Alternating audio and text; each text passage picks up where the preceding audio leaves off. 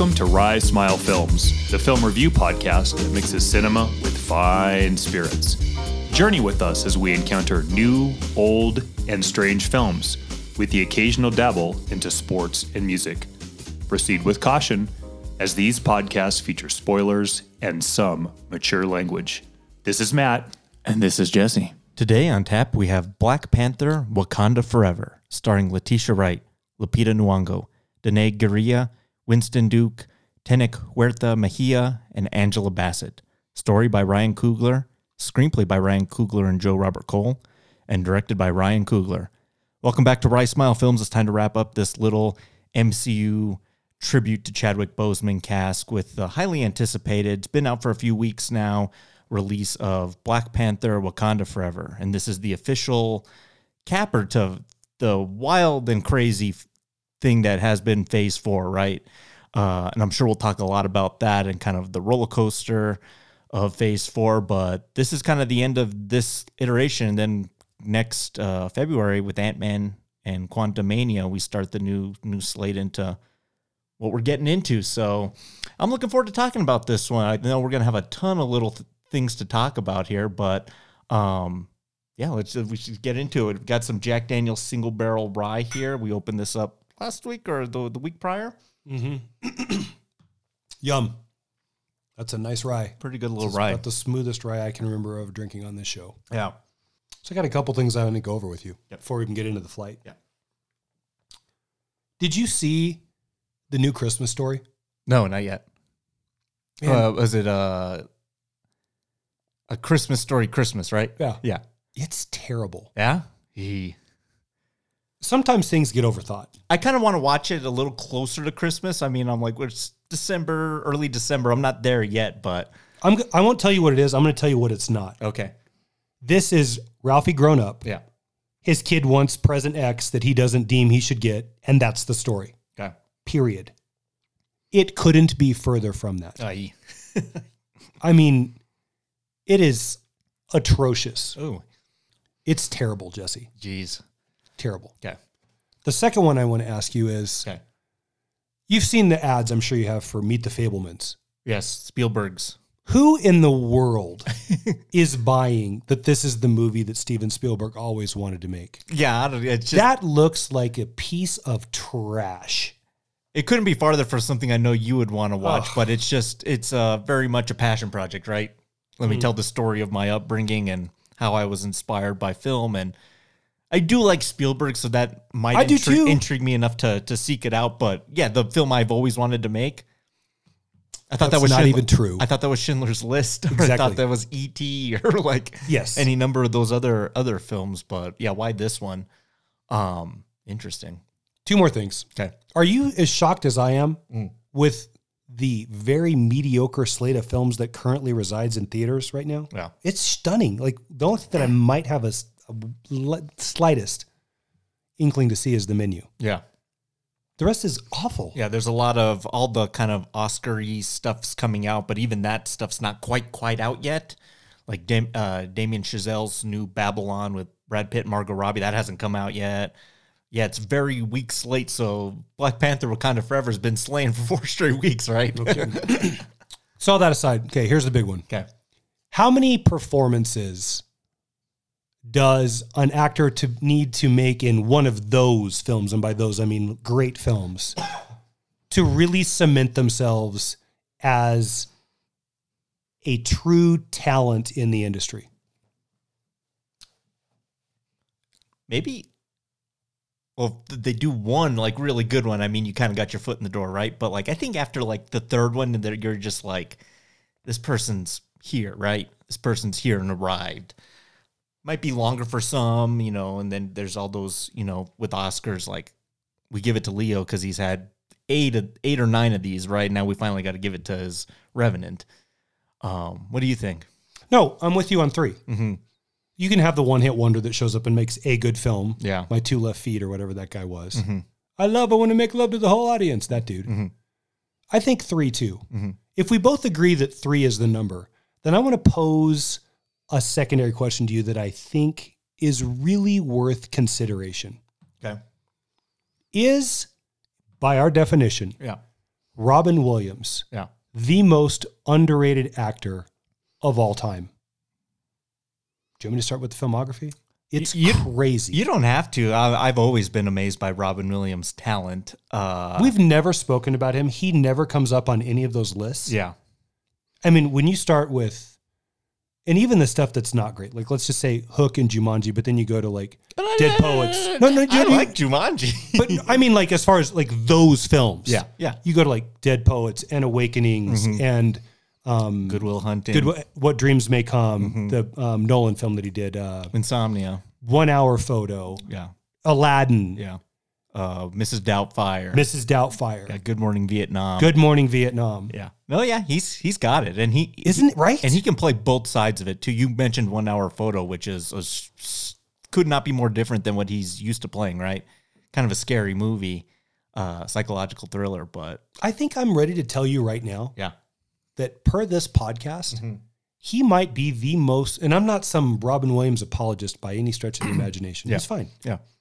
That might be the most underrated actor of all time. Doesn't get talked about enough. And he has one Best Supporting. I think he has got 3 nominations total. One Best Supporting for Goodwill. Goodwill. I'm with you. I've always been a fan of the guy. I think he's immensely funny. I think he can be serious. I think he can be frightening. Was watching Aladdin the other day, just kind of the opening, which is he kind of plays like this like salesman where he shows you the lamp at the beginning. And the way the guy's talking, and he's talking about this thing and this box that's still fresh, and he's talking about this thing, he's improvising all of that. And so the animators have to then go and like bring his improvisation to life, which I think is completely amazing. And you could just tell him like riffing as Genie, right? I mean, just going like one after the other. So his ability to do that with his dramatic chops, I mean, to the guy, R.I.P. It's interesting you bring that up. You and I will be talking about Oscars a lot. Spoiler alert, going into the new year, right? I'm sure we'll have a lot of conversations about could they be actors and from the past and just those sneaky filmographies, right? So. Yeah.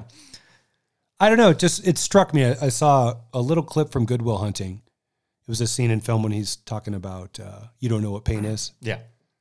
And it really got me thinking about that. And I just thought, I'm going to look in this filmography. Have you ever seen? Stunning. It's not a great movie, but I kind of like it because it's got my boy in it, Kurt Russell. It's called The Best of Times, where they played like Kurt Russell like threw him like the winning touchdown pass and he dropped it. Yep. And then so they're older in their 30s, they're trying to like replay the game and try to like reclaim that moment, right? All that moment completely destroyed their lives, right? Yep. Like they're like kind of like not bums, but like things haven't gone their way, and they're both really good in that movie. Yeah, no, that's a great film. I don't hear anyone really talk about that one, but that's just part of his sneaky film. Mork and Mindy, all those years on that. The guy's got some cred. Yeah. Well, I guess we settled that. There we go. Yeah, in agreement. Yeah, but let's dive right into our flight question.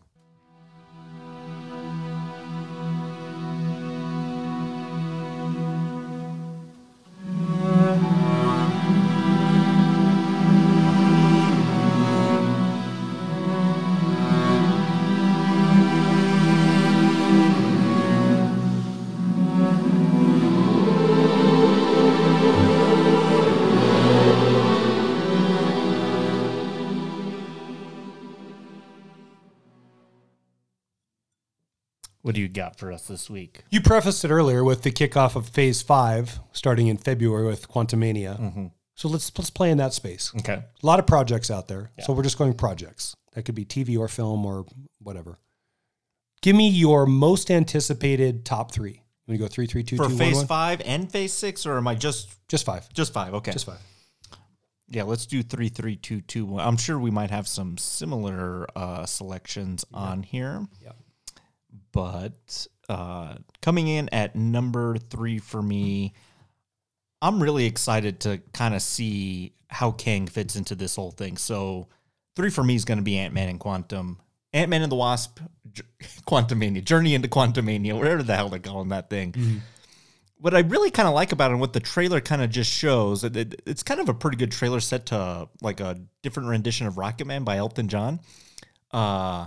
But I kind of want to see a journey that is Scott Lang, Hope, Janet, and Hank Pym, and then you got Cassie coming along, right? We're going to talk a lot about the kids of the Marvel Universe today, but I'm kind of into that, right? Like Sure. a family journey into the quantum realm, and we're going to finally be introduced to the big bad of this, theoretically, of this phase, right? I mean, he's going to be the guy pulling all the strings, so I want to see how he's going to stack up and how different he's going to be than a Thanos, right? Someone that might be able to be a little bit more animated than a CGI Josh Brolin, as great as he is as that character. I think Kang can offer some pretty crazy possibilities for this series going forward. So, and I kind of want this one to be, I wasn't big on Ant-Man and the Wasp, the second one, which was a ghost and whatever the fuck. I really want this one to be a winner. I want to see more Michelle Pfeiffer and Michael Douglas. So I hope they have a pretty decent sized part in this one. Well, you're going to get right away. Yeah. Because that's where it starts, We're right? coming, right out of the gate. February, just around the corner. Good choice. Yeah, that was one that was in consideration for me too. Number 3 for me is X-Men 97. Oh, yeah. Cartoon. Cartoon series. Really, I love that original X-Men, and this is supposed to be heavily influenced and inspired by that one. So we will see. I think it's all the same voice cast coming back. Right? Yeah. We will see how it plays. I love that. That did more for the X-Men than I think anything ever has. And yeah, I love it. So that's number 3 for me. And I'm not even an animated guy. Like, frankly, I don't like cartoons. Yeah. But I will watch that. Good choice. I'll definitely be watching all that. In fact, I'm kind of like slowly going through the original series as well. I watch it ever so often. That and the Spider-Man. Great choice. Thanks. Number 2 for me, I'm going to go Daredevil, Born Again. Me too. That's also my number 2. I'm excited, but I'm also nervous. Yeah. Because it's going to be impossible for us to not make the comparisons to the Netflix show. And you know this is going to be more tampered down version of what that was, right? I don't think we're going to see people get decapitated by car doors in this version, or the gratuitous violence and just the pain inflicted on Matt Murdock that show did so well.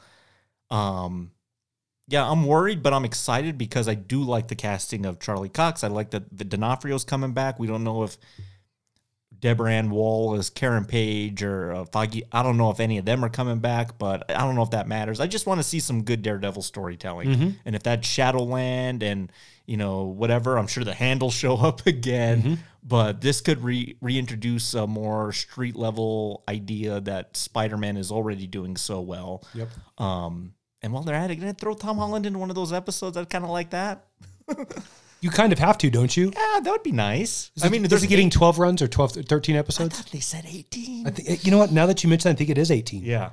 In 18, you probably have some space to introduce a couple more street level friends there. Yeah. And Spider-Man and Daredevil go way back. That's a long, rich friendship that there's a lot to pull from. And he was already in No Way Home, so just kind of keep it going. If it's based on Born Again too, they have really good source material. So that's positive. That's Frank Miller stuff, right? And the other reason I'm nervous too is the TV offerings have not been great. So maybe this is the one that can change it, but I think that's 2024, right? Yeah. So we got a bit of a wait, but I'm excited with you. I think both you and I just really like that character, and we want him done. We want justice done well, right? I'm curious. Yeah, I'm curious to see between now and then if we see him make any more appearances in any of the Marvel Cinematic Universe. Not so much just the Marvel Universe, but like big screen. Yeah, there you go. Look, I mean, superheroes need a lawyer. Yeah. And it provides reasonable and ample opportunities to weave him into the structure of these, even if it's just on the sidelines. Yeah. And I can't really tell you with a straight face that he's a quintessential must-have character in the Marvel Universe. I really like him, but he really isn't. He's a quintessential character that I want to see on screen, so I'll give you that. yeah. But that, I can defend, like, you can't do Marvel without Spider-Man. Yeah. And you can't do the Avengers without Captain America or Iron Man. Yeah. But in a realistic world, Daredevil ain't going up against Kang one-on-one. He's going to get killed. Yeah. But that's why I love him. Yeah. That's number 2 for me. Like, as far as it's number 2 on the list, but that's also my second favorite Marvel character. Spider-Man first and Daredevil's number 2. Me too, actually. I think, I think we flip-flop. I think Daredevil 1, me, Spider-Man 2. think we just give us some Marvel movies in the streets, man. I mean, let's just fight some bank robbers. Yeah, right. Exactly. Enough of trying to take over the world. I'm over it. Yep. So we have the same number one, don't we? I don't know. Oh, we don't have the same number one. Yeah. My number one coming out next year. The trailer just dropped this last week. I'm really, really excited to see Guardians Volume 3. I didn't, when the first Guardians came out, and we might have to do the trilogy leading up to that one, right? Sure. I don't know if we expected. Our expectations were just like, man, talking raccoon in a tree, like, oh, this is going to be their first bomb, right? And it was kind of far from that. Great casting, great characterization, amazing soundtrack. That first one's great. I like the second one a little bit more. And then this one, I mean, if this is the swan song with this particular lineup of Drax and Rocket and Peter Quill and Groot and Gamora and Mantis and Nebula. Yeah, and all of them. Yeah, I'm there for it. And, this might be James Gunn's swan song with Marvel because he's the new steward of DC Films going forward now. So have they given him complete, entire control of the whole thing? Yep. And that might be the best decision they've made in a long time for them. Yeah. So, yeah, I'm looking forward to this one. I mean, I'm not disappointed by anything Guardians related. I love the ride. I love the movies.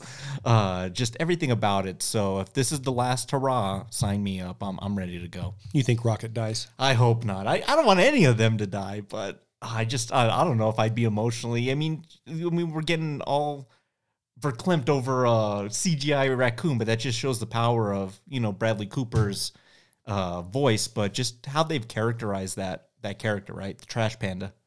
Are you worried at all about Adam Warlock now being included? I want to see how he fits in, right? I mean, that's another hugely powerful character in the Marvel universe. Yeah.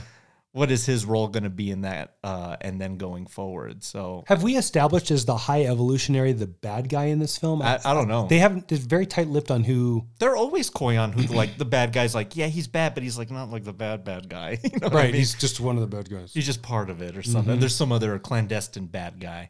But I'm really excited to see that one. I really can't wait. Do you think that this really is the end of all of the Guardians and they start new? They have to keep Quill. No, they got to keep a couple. They're going to pop up again in Secret Wars, right? I mean, everyone's going to pop up in that one. Past, dead, future, Fox, whatever. Yeah. Everyone's going to pop up in that thing. So that might be the real swan song. But as like in a movie, yeah, I think this is it. Okay, good. I like that choice. There's a great scene in the trailer too. It just shows like Dave Bautista as Drax is just. Oh my God, I know what you're talking about. Just one stupid guy. Yeah, no, that. But they land on this planet with all these like aliens, and he like grabs this like dodgeball by this. It just throws it into this little girl's face, and you hear that doing. Smokes her. Yep. He's like, "Dude, come on." He's like, "Oh, I'm sorry." It's just so good. His humor is just on another level. Good choice. Yeah, what's your number one? Fantastic Four. You can't really be surprised. We've talked about that ad nauseum, so I'm not going to continue. Confirmed it's Doom. A little tight-lipped on the rest of the cast. There's some rumors and still some stuff they're kind of working through. But I think for the first time, they're really going to try. And by that, people say, well, what happened with Trank? They fired him 2/3 of the way through. Yeah. Like, this is established Marvel property.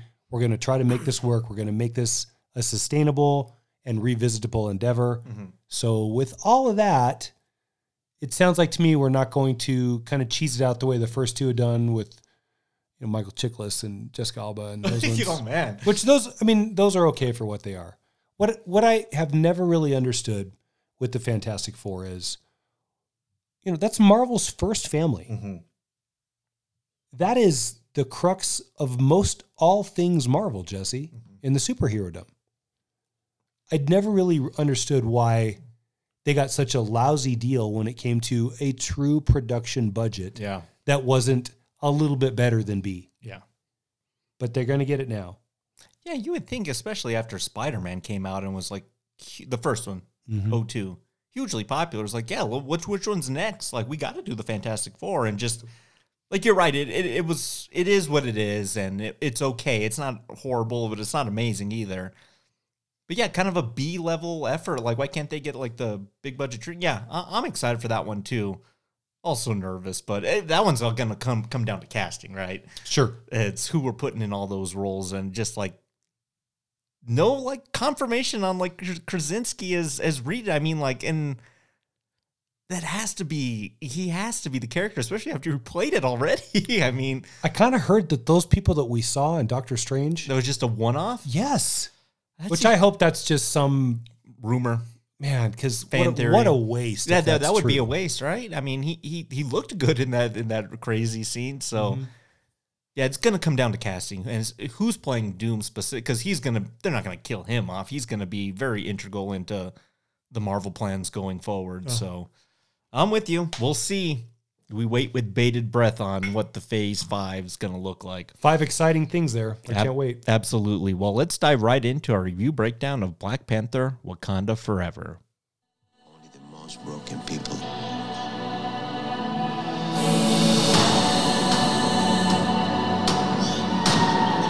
can be great leaders.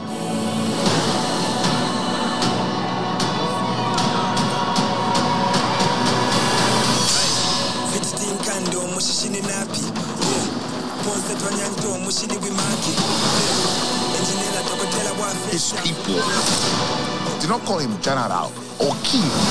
They called him Kukulkan, the feather serpent god. Killing him will risk eternal war. He's coming for the surface world.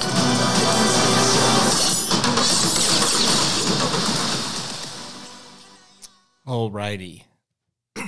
Black Panther: Wakanda Forever begins on, something that we all kind of imagined how is this going to be addressed, and to Coogler's credit, they just get right into it, right? I'm going to have a couple big questions for you here going forward, but essentially what it boils down to is Shuri in her, invention room station trying to find a cure. So I think there was a conversation back and forth between you and us about the first Black Panther, and did Killmonger truly burn away all those heart-shaped herbs? And we didn't really have a good answer, right? I mean, it was just like, maybe there was one left. I guess the answer is they're gone, right? They're gone. So, we're trying to restore the health of T'Challa. This is all taking place off screen, and she's just not able to figure it out. Everything's at 26, 28%. I guess let's go with that, print it, let's do something. And here comes Angela Bassett around the corner saying, too late. He's gone. And this is really hard for Shuri. And I think this sets up some interesting things with her character for this particular film, which was the guilt of, I wasn't smart enough or fast enough or technologically proficient enough to save my brother. And that's going to plague her a lot going forward. And then what we actually get is actually a very beautiful, I think, send-off to T'Challa's character. What does a Wakandan funeral look like? Really different than our funerals. Instead of everyone adorned in black, everyone's in white. It looks more like a celebration than mourning. I really appreciated that. And to Ryan Coogler's credit, to leaning into the Wakandan mythology, inventing it in the pages of the script, having it look really good. I think this is a really powerful and emotional send-off to Chadwick Boseman, to T'Challa's character. And then what precedes this is, Marvel Studios always does their little fluttering little logo. It's all him, right? Yeah. And it's silent. And I don't know about your screening. I saw this movie twice. Silence. And it's almost like a built-in moment of silence for the actor and the character. It's beautiful. I think it's really well done. I think the film starts off on some really good ground. So my two questions to you. I want to know what you thought about all of that. And then kind of, I guess, a slightly controversial question. Do you think it's the right move in sending him off this way and not recasting the character? Because there's a lot of yeah or no, or what do you think about all that? Do the first one first. I think it all is really, really solid. When they decided to redo or do this film, obviously one of the talking points or sticking points in the room had to have been, what do we want to do to say goodbye to Chadwick? Yeah. And you can go a couple of different ways. You can go, like you said, the more morose, traditional, melancholy funeral way. We're all in black and we're mourning and it's crying. And yeah. Or you can do something that I think is largely more powerful. And that is, let's celebrate him. Yeah. We'll do it in our films in what works in a Wakandan way, but let's say goodbye to an important piece of our puzzle in a way that isn't, oh, we're sad. We've already been through sad. Like, we all grieved with that already. Let's do it the other way. Let's say goodbye happily. And maybe, Jesse, this just comes from a place for myself, Yeah. which is, you know, when I go to the other side, I don't want some sad thing. I want people to like enjoy the music. And like, I don't want to say, let's make a big robust party, but I haven't had a sad life. And I understand that there's sadness around it, but do you kind of see where I'm going with this? Yeah. Like, More celebratory than. Yes.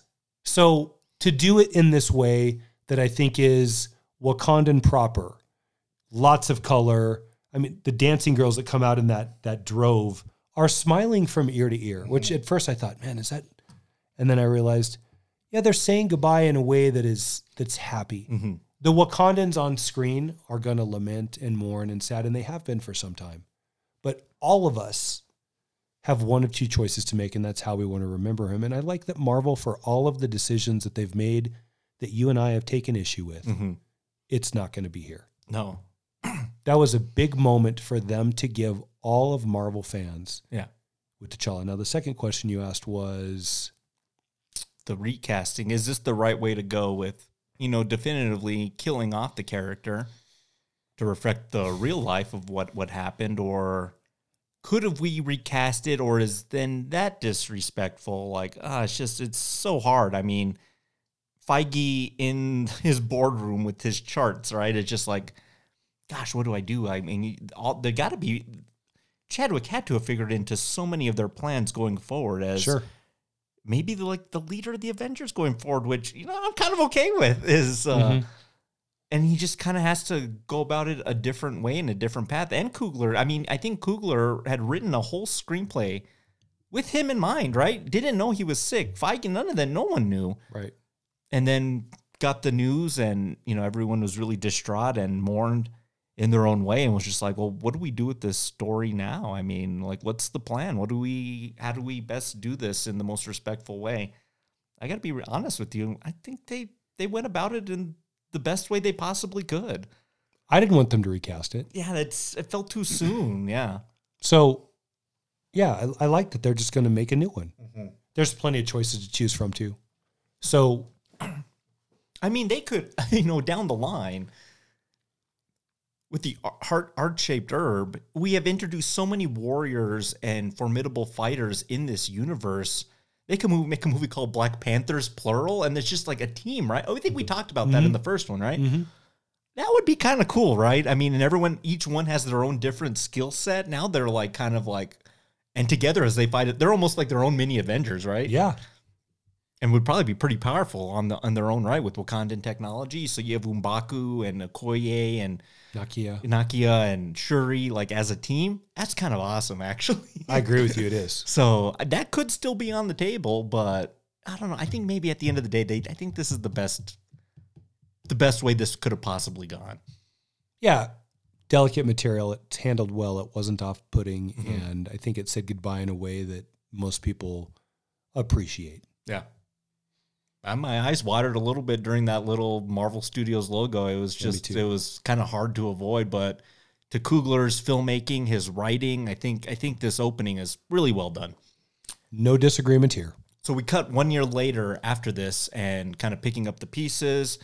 Queen Ramonda, Angela Bassett's now, you know, in charge of Wakanda, and she's going to the UN, and they're grilling her pretty hard here. I mean, I guess all the negotiations with other nations, I guess they're still pretty mad at Wakanda for not sharing technology, but then they're worried about it being used as a weapon of mass destruction because it can't be detected by metal detectors. And Richard Schiff's over there just like really grilling like Wakanda, and she's like, look, we're grieving. Like, we don't have a warrior, we don't have this, but if you act on us, we're going to fight back. Yeah. And they kind of juxtapose that with this resource center that they've established that's obviously being like ambushed for the Wakandan tech, and the Dora Milaje, man, they just dispose of these people like nobody's business.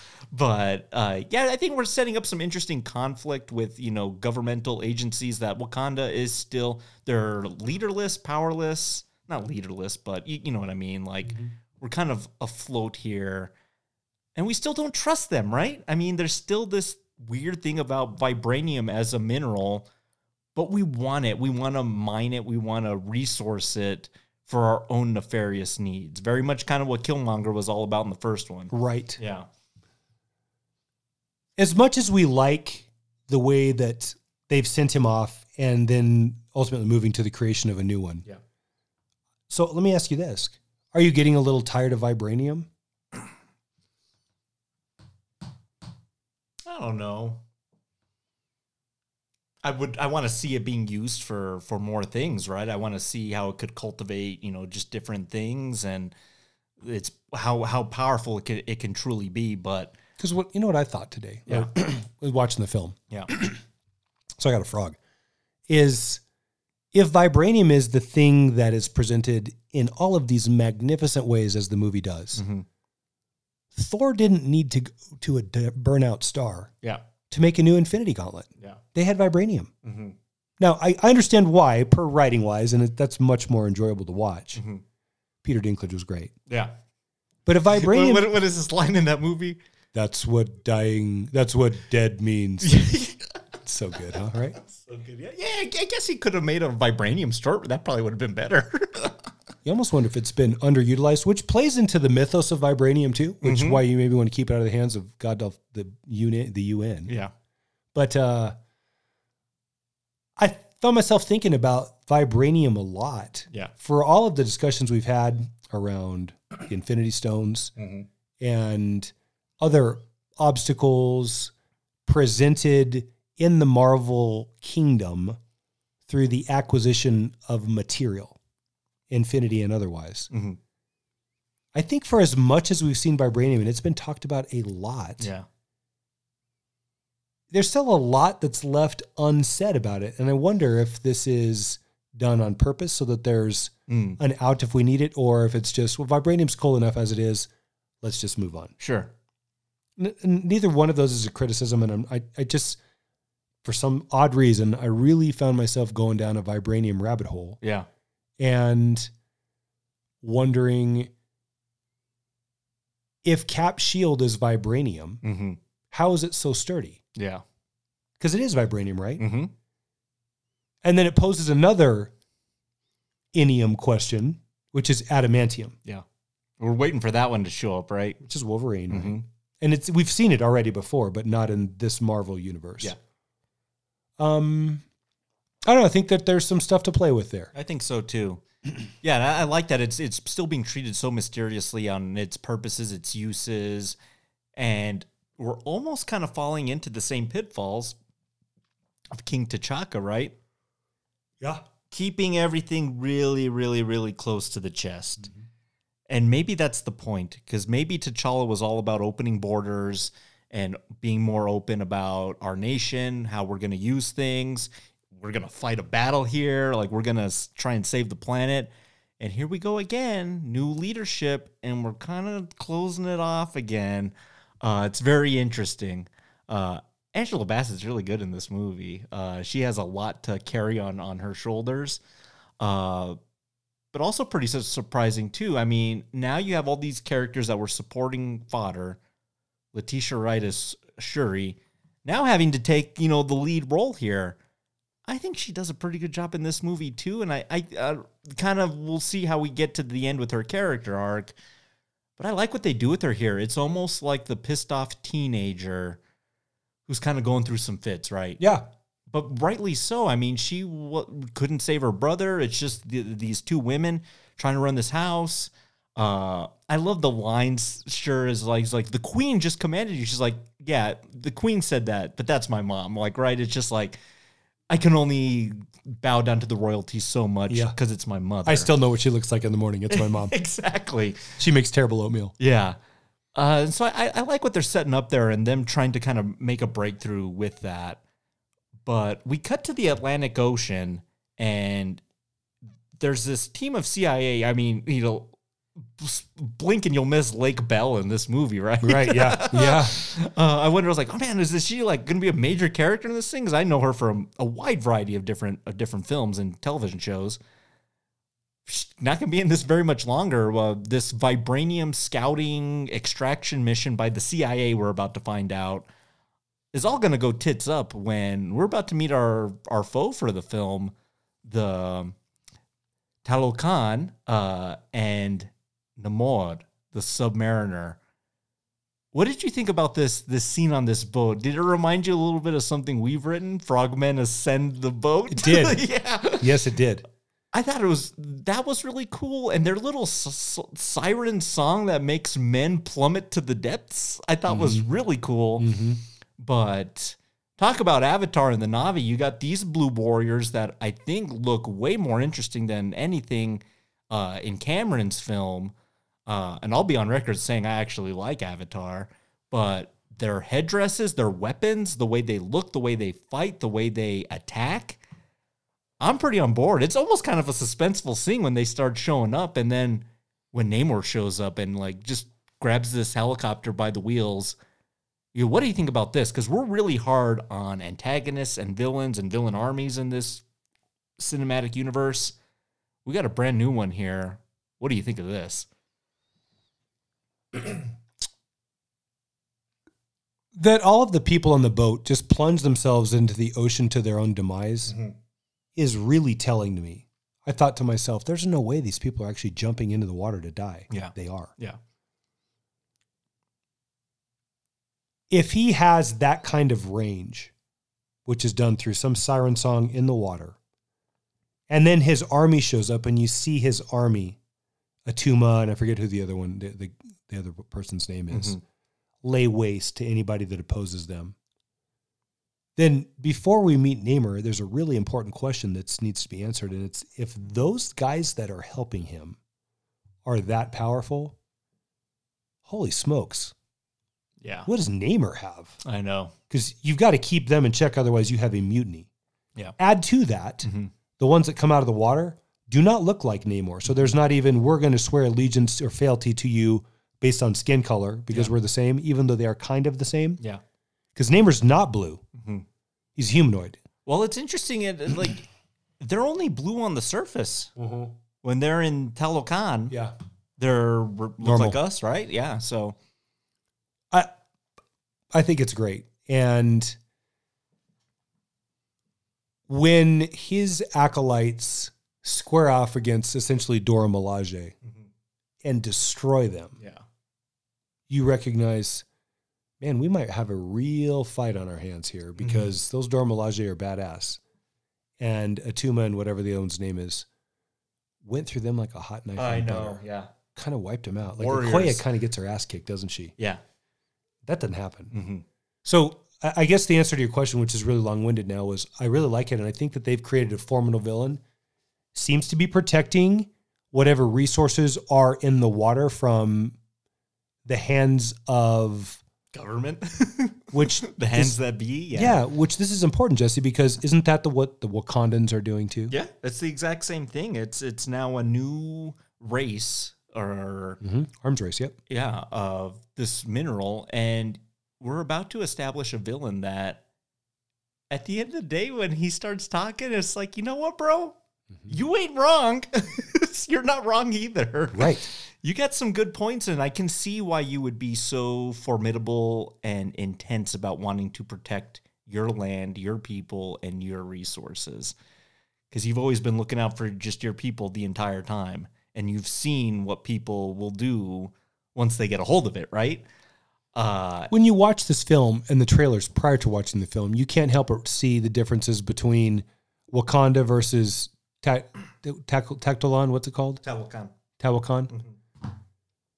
And see that these two vastly different societies are going to come into conflict with each other. Yeah. I want to watch the water fight the land, even though there is a large role that water plays in Wakanda as well. They're very different. And I think that creates an opposition through opposites. However, if they both ultimately are after the same good, I think it does two things. Number one, Yeah. it makes it very difficult to align an allegiance to good or bad. Yeah. And secondarily, it gives them a way out at the end to join forces against a larger foe if needed. Yeah. And I think that's important because at some point, Marvel is going to have to square, because Namor doesn't die in this film and they're not wasting that character. Thank God. Right. Yeah. Right. Because they wasted Killmonger. Yeah. And that was a mistake. Yeah. Okay. But for all the mutant stuff that's coming, Namor plays a role, and they have to have a leader of the water element in MCU now that it's been introduced. With some redeemable trait, because as bad as Namor is, as often as he is, Yeah. there are some monumental moments where he is good as well. Yeah. So I think what you said is important. You can understand what he's saying, and you see, yeah, you do have some good points. I kind of get it Yeah. a lot. Mm-hmm. It's just the way you're going about it, right? Again, execution. Yeah. For all of the Ultrons and Dark Elves and Oh, fuck. Whiplashes and whatever the fuck, the Falcon and the Winter Soldier, what were those guys called? Oh, the Flag Smashers? Flag Smashers. For all the tasks we've taken them to, let's just acknowledge No, this is... even Gore initially, not in execution, but in design initially, was pretty solid. Yeah. So Marvel's got something figured out there about how we make villains not quite so hellish to the audience's appetite. I'm going to come at you with a hot take right here. Oh, hold on. Let me get some more liquor. Yeah. I think this is the best thing they've done in this entire phase is I won't argue with this introduction of Talokan and Namor. It's done so well. And so the next scene we have is, pour me out, is Shuri and Queen Ramonda trying to help her move on, right? We've mourned for a year. We need to go burn the funeral garments here. And now it's time to move on. No more sulking, no more doubt, no more grief. We've had that time. And so she's really trying to do her best. And then who kind of disrupts that is Namor comes to the surface. And we got to talk about this. And, okay, we're going to bring in comic book history here. He's been around since like 1941. The Defenders. Right? Yeah. Well, it was Cap, it was the Human Torch, and Namor. All in those World War II comics, right? And he was always kind of a bad guy, but he was kind of good. Like, you could never figure him out, right? And then Marvel kind of comics went away post-World II, and then they came back with the Vengeance in 61, right? With the Fantastic Four. And they brought him back too, and the Human Torch, and Cap. And kind of the way he figures into, mainly as a Fantastic Four character at the end of the day. As far as I know, I don't think he's ever been portrayed as the Mayan version that we see in this film. Yeah. And I don't know if this was Feige or, I want to say, God, this sounds like a Coogler decision.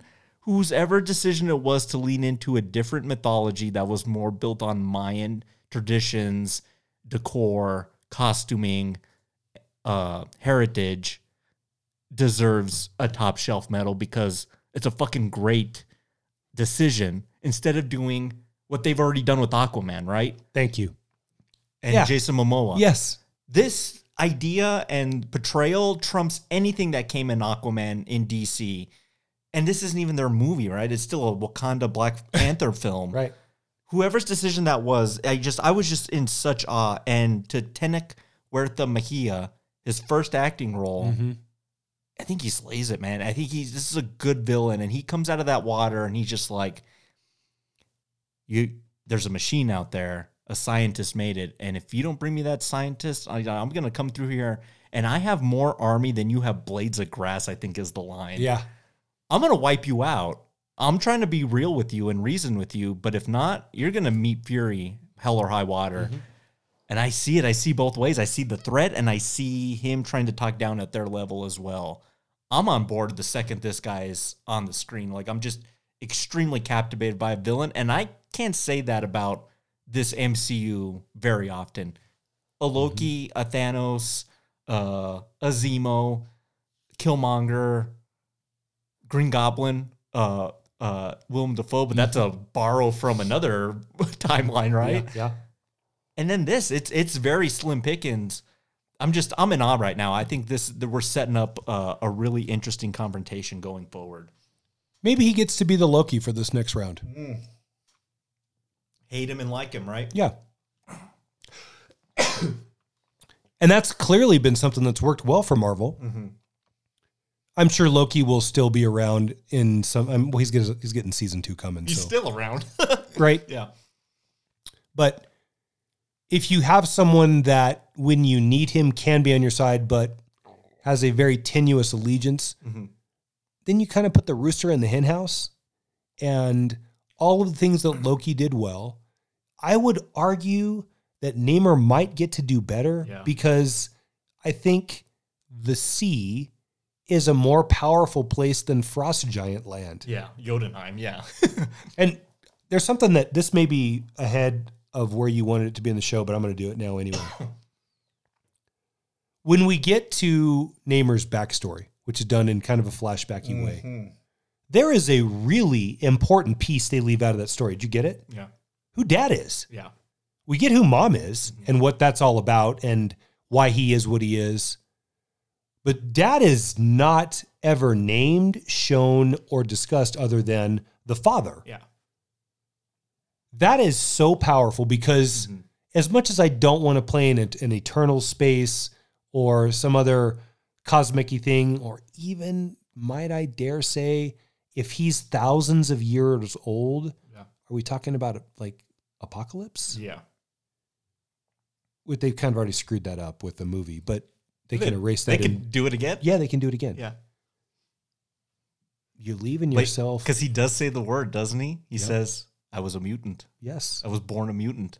I was born a mutant with his little wings on his feet. He was born of 2 sides, land and sea. And so, we'll get to his little backstory because I think that's pretty fascinating as well. But we get to an element. So, okay, so we got to go get this scientist who made this machine. We got to track it down. They track it down to, well, first they go to Bilbo Baggins, right? Okoye and Shuri. And she's like, let me get her out of here. The fresh air will do her some good, right? So they go track him down, and he's tracked. They think that this attack was Wakandans. But they, again, keeping everything close to the chest, they don't want to say, no, there's another threat potentially that could wipe out the whole planet if they wanted to. So they kind of keep that from him. And it's like, no, it's this student at MIT in Cambridge, Massachusetts. Go check it out. And so then we're introduced to another new character, Riri Williams, who's this very proficient, just like Shuri, knows her way around tech, has made this vibranium machine. And then I guess the CIA found out about it and took it and are trying to mine the depths. Now let me say this, and then I want you. Is this Ironheart? Yeah, it is. Yeah, is by name. I think so. I mean, at the end, she makes a heart thing in her little suit. No one ever calls her Ironheart in the film, though. No. But credit wise, not either. No, but it is, right? It is. It is. Let me say this. I think the character fits well into the story they're telling. I think the performance is really good. I'll look up the actress's name. I think she's pretty good in the movie. She has some pretty good funny lines in the film. But her inclusion is the MCU's... They're doing a thing right now, right? And it's something that I could give a fart in the wind about, is this setup for this young Avengers team, right? Yes. Because we've already established Kate Bishop, Haley Steinfeld, young, what's her? Cassie Lang, Ant-Man. We got a young that. Yelena Belova. Oh, yeah, we got her. We got a young Black Widow, a young Hawkeye. I'm sure there's a young Cap running around. Timmy and Tommy Wiccan from WandaVision. Well, have we met Echo already, too? Yeah, well, she was in the Hawkeye show. Yeah. So, see? So they're setting up something that I know why they're doing it, but, I could give a rip. Me too. Give a rip. No, you're right. A rip. Who cares? At the end of the day, I think maybe if through good writing and execution, they could make Riri Williams a really interesting character. But at the end of the day, I'm still thinking, this is still Tony Stark 2.0. And I want him, and I don't want that. I'd rather her just be not in an iron suit, just doing something else. Be superpowered in a different way. It's just, we talk about derivative characters all the time, right? Well, we got into this with Marvel, didn't we? We talked about this already a little bit. Yeah. And that's, I think when we were talking about She-Hulk, you definitely want to stake out a claim that is new, fresh territory. Yeah. And with, and Marvel and DC, or Marvel and Disney, especially in the last week, have gone through, the whole Bob Iger return. Yeah. And so we'll see where that goes with this is Disney, not Marvel, a terrible annual report. Terrible numbers. Yeah. Because as much as Disney thought maybe we should go with these social narratives, I don't know if the people that support Disney the way they want bought in as much as they wanted to. I think it also might reflect on like the parks you and I like to visit so much Yes. too. Like I think They're terrible right now. the Genie Plus might Sucks. be gone. Yes, sucks. Bob Iger's been like, get that out of He there. did say, yes. I think that so like just not just film wise. This extends to Lucasfilm, and I think the rumors are Kathleen Kennedy after Indy 5, she's out. Please, God.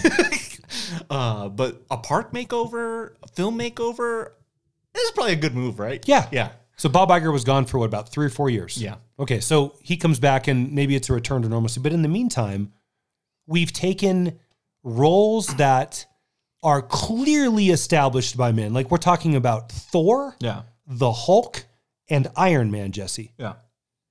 And you've just recast them in the feminine. Yeah. And people are calling bullshit. And I don't have a problem with Riri Williams either. But I don't like, and if you're going to build me the Young Avengers, go ahead and build me the Young Avengers with, and now Kate Bishop too, you said Hawkeye. Yeah. Make brand new ones I haven't seen before. Exactly. And It's not hard to come up with a skill set. And they're pulling from comic books, right? I mean, Yes. they're not just like making characters from spec. They're making characters that have been established in comic books. But it's just at the end, it's like, is Riri Williams going to like do something as emotionally powerful as Tony Stark? That's fair. Snap. And the answer is no. No. So at the end of the day, it's just like, I just wish she was doing something else other than being in this suit with an arc reactor. So I want to right? ask you a question then, because it's a very, very interesting point you bring up. Yeah. Nothing right now with Riri Williams and Ironheart. Mm-hmm. There's no way her snap, which is going to kill me and basically take me away from the daughter, which is about the only thing that I have left that I love. Yeah. Because no one really loves Pepper. Let's be honest about that. Gwyneth Paltrow. What's that candle I smell? Yeah. Ooh, what's your vagina? Never mind. Yeah. And if anybody doesn't know, I'm talking about, look into Gwyneth Paltrow's candle collection. True story. Not joking. She's weird. Very fucking gross. She's strange. Yeah. We could be careful. We better be careful here. Okay, so if you want Riri Williams and Ironheart to have that kind of emotional impact on the audience and essentially sacrifice herself the way Tony did in Endgame, Yeah. you have to go through many, many tales that involve her. Yeah. My question for you as someone who is on the show, on that mic, Yeah. to God's, your ears to God's lips, or God's lips to your ears, or however that expression goes, has said, I'm already suffering from Marvel exhaustion. Yeah. You just said you like Riri Williams and you're kind of on board with Ironheart. Yeah. Are you on board enough to want to watch that character through X number of films where there might be a possibility that her version of the stat moves the needle? It's an easy no because I've already seen it. Right. Yeah. Me too. Yeah. So Now, as someone else, though, maybe, yeah, but not as Iron Man 2.0. No, if Riri Williams takes on a different role and she's just like this like oracle and is a great mechanic and just finds this different way that's not a flying suit, right? I think that's the thing. I don't want to see another flying Iron Man thing in this universe. The fucking Iron Lad's going to show up in one of these things too. And oh my God, I could care less about that than Riri Ironheart, right? They still have War Machine. Exactly. We still got Don Cheadle floating around in these movies too. So, But Armor Wars is coming. oh God. Yeah, Don Cheadle. Again, it's just everything is just we're in just such second tier territory. So all of this, Matt, at the end of the day, it's going to come down to execution and how they do it. If done well, they could make entertaining films that get us excited. But I don't want to see the same things I've saw for 23 other films leading up to Endgame. I don't think you don't either. You blew us up last episode because you said that we made fools of ourselves when we said, look at this Avengers team that's left, and it's like Vision. Oh, I and know, yeah. We were just too early to the party. Yeah, yeah. Because we're having those same questions now. And it turned out Vision and War Machine and all of those players ended up being worthwhile, especially the Scarlet Witch. Yeah. Vision and War Machine and the Scarlet Witch. War Machine might be the exception. Those were new characters on screen. Yeah. Ironheart, Kate Bishop, Black Widow Jr., to a certain extent, Yeah. even Shuri as Black Panther Yeah. Jr. Yeah, a little bit. Guys, there's so many characters you have in your universe. Sit down, get out a couple of books, read, and do something cool with Ghost Rider. Yeah, someone like that. I don't want Phase 4, 5, and 6 to just be a redo of everything we've seen before, right? We don't want that. Well, Kathleen Kennedy's getting the boot. Let's make sure she gets her ideas get the boot too and not reheat them. But yeah, just to kind of set that up, because we're going to spend, so they go and they're going to just tell her like, hey, we need to bring you back to Wakanda because this fish man's after you and what you created and he wants you dead. So we're going to try and like protect you. And of course the feds get involved and it's this crazy chase. I actually think a pretty good action bit driving through Boston here. Yes. And something that I don't think was in the original Black Panther, but Ryan Coogler is leaning into slow motion more in this film. Yeah. And when that water grenade blows up this like Sweet. this muscle car and the thing, and they go flying, and we just kind of stay with it for. Man, it looks awesome. It looks so cool. And they're all in pretty bad shape, and I kind of like it. This is just the Okoye show, and she's got to do battle with all these. I can't want to call them Atlanteans, but I want to also. Yeah, no, Talocan. We got to get it right. Talocanians. Yeah, the Talocanians. And they're giving her hell, man. I mean, they're like toying with her. I mean, I feel like this guy could just take her out, and she's trying her best to just keep up. And you see how proficient they are as a fighter and how she is as a fighter. And it kind of doesn't even matter. I mean, they blow her back into the water and they abduct Shuri and Riri.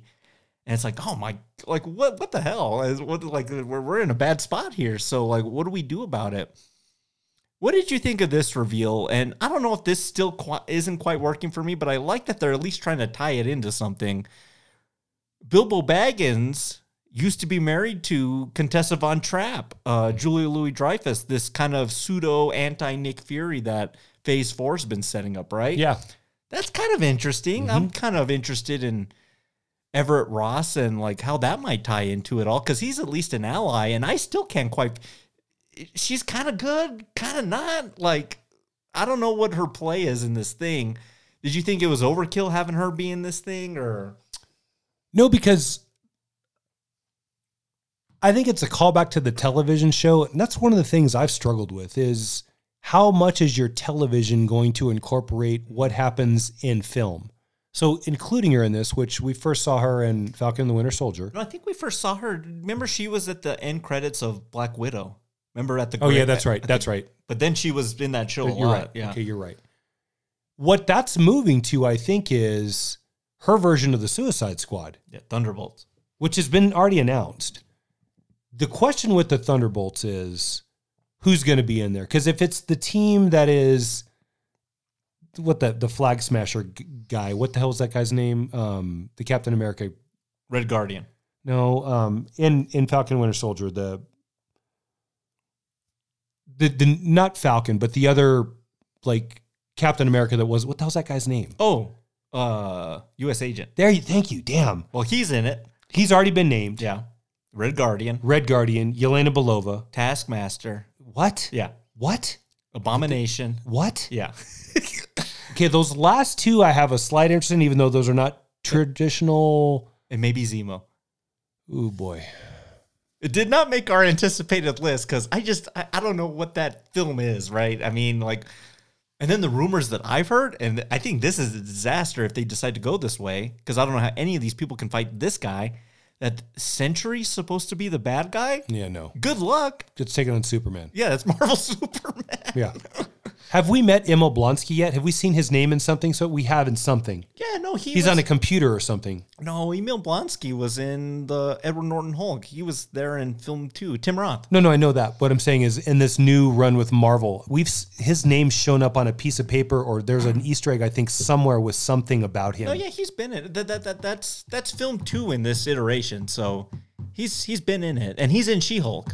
There you go. Yeah. So, and he was in, do you remember Wong was fighting him in yeah, there you go. Shang-Chi? Yes, there you go. Yeah. That's it. He's been there a couple times. So my question then is, to your question, do I care?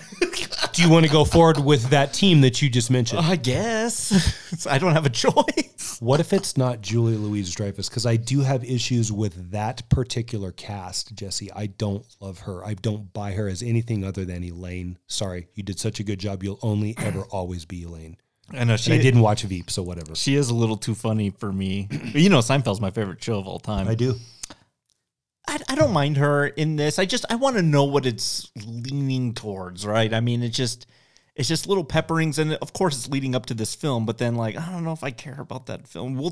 I'm sure we'll do it on this podcast, right? I mean, but do I, is that in the comics, who ends up getting to run with Running the Thunderbolts, don't you? Norman Osborn. Yeah. Yeah, as Iron Patriot, right? Yeah.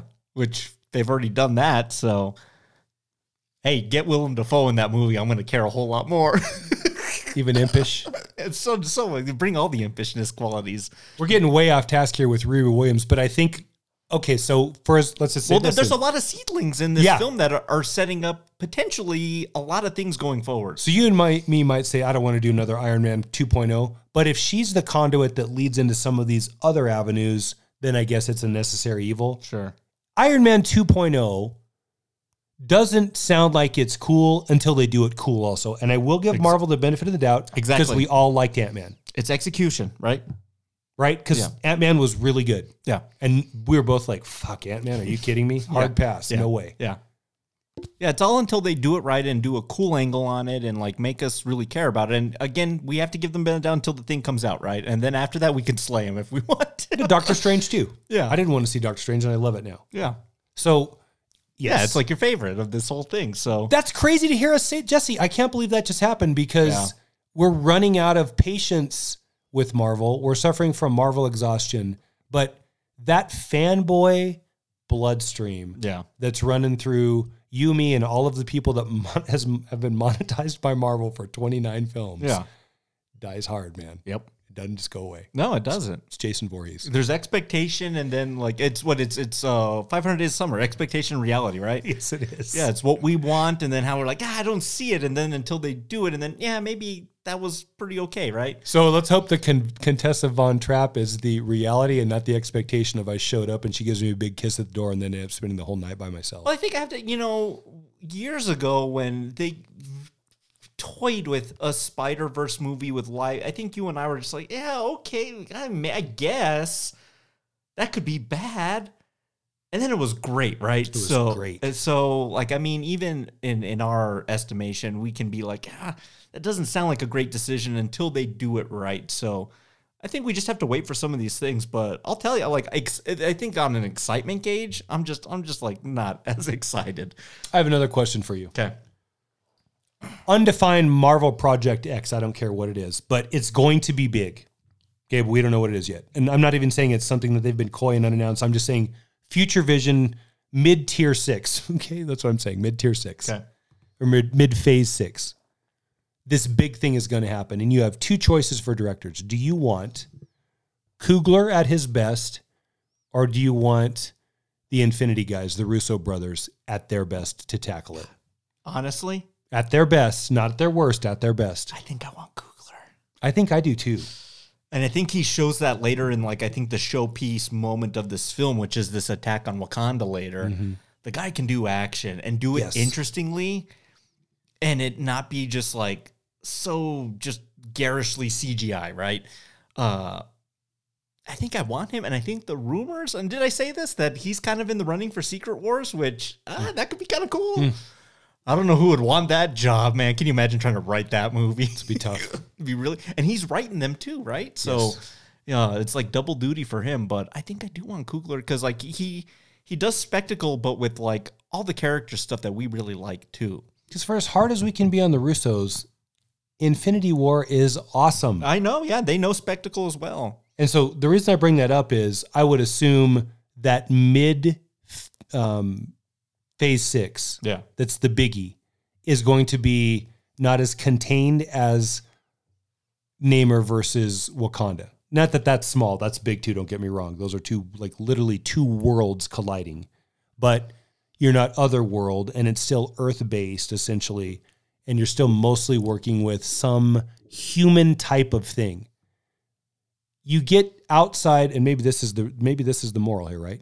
You get outside the atmosphere, outside of Earth, and it gets so beyond the pale of what gravity and physics and things we've come to know and govern our lives by that it just gets so grand and so vast. That's when things become a mess. You're jumping times. You're 7 Captain Americas in the same place at one given time. Oh, fuck that. You know what I mean, right? No, yeah, that's a disaster. And so maybe nobody, Russo's here, I'm giving you an out. Maybe nobody could have handled that. yeah, maybe. You and I did a 3-hour show on that. Yeah. We named all the things that were wrong. There was a lot of things wrong with that. And we one. talked about a few things that maybe could have been done easier, but that was, man, might I dare say, a nearly impossible right with everybody dead also? If they came to us, Matt, and as you know, as much as we want to write a Hollywood feature, God, that would be a disaster. That would just be so hard to sit down and just try and figure out how do we make this all work.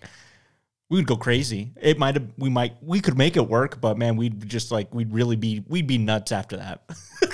Maybe Marvel will learn, let's not take Coogler and burn him by making this playing field so large that not 2 teams can be on there, but literally 7 teams can be playing at the same time. Because that's the problem with Endgame.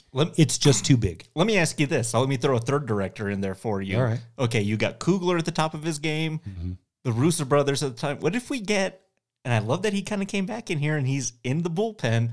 What if we get Sam Raimi at the top of his game taking on one of those as well? If we're going to go to the... Because for all the qualms with the Strange of Madness, it wasn't direction. No. It was more story, which wasn't him, right? If we go down that path, okay, so... Yeah. This is okay. I'm going to tell you Raimi probably would be my first choice on this, but I want to quantify this a little bit. Yeah. I think where Coogler really succeeds is with a ritualistic based society. Okay, We've seen it with the what do we call them? Talokan. The Talokanians and the Wakandians. Yeah. I think where the Russos have really shown their chops Spectacle. and larger team spectacle. Yep. Where Raimi really shows off his chops is in the darker side, might I dare say, mystic horror element. But in the visual, So the visual space. whatever the proposed hypothesis here of mid-tier 6 that's going to set the course forward to get us to the end of 9 is, and I'm still leaning towards the Agatha Harkness Mephisto. I still think that's the way it's going to end up, but I could be dead wrong. Yeah. That's what I'm thinking. Harkness is getting her own show too. House of Agatha. Yeah. Which we'll see about that. Yeah. God, is it maybe about where they ultimately want this to go? And that brings up a question that I also now want to ask you. We're so far away from Wakanda Forever right now. We're just spitballing. We're riffing. Here's what I want to ask you. Yeah.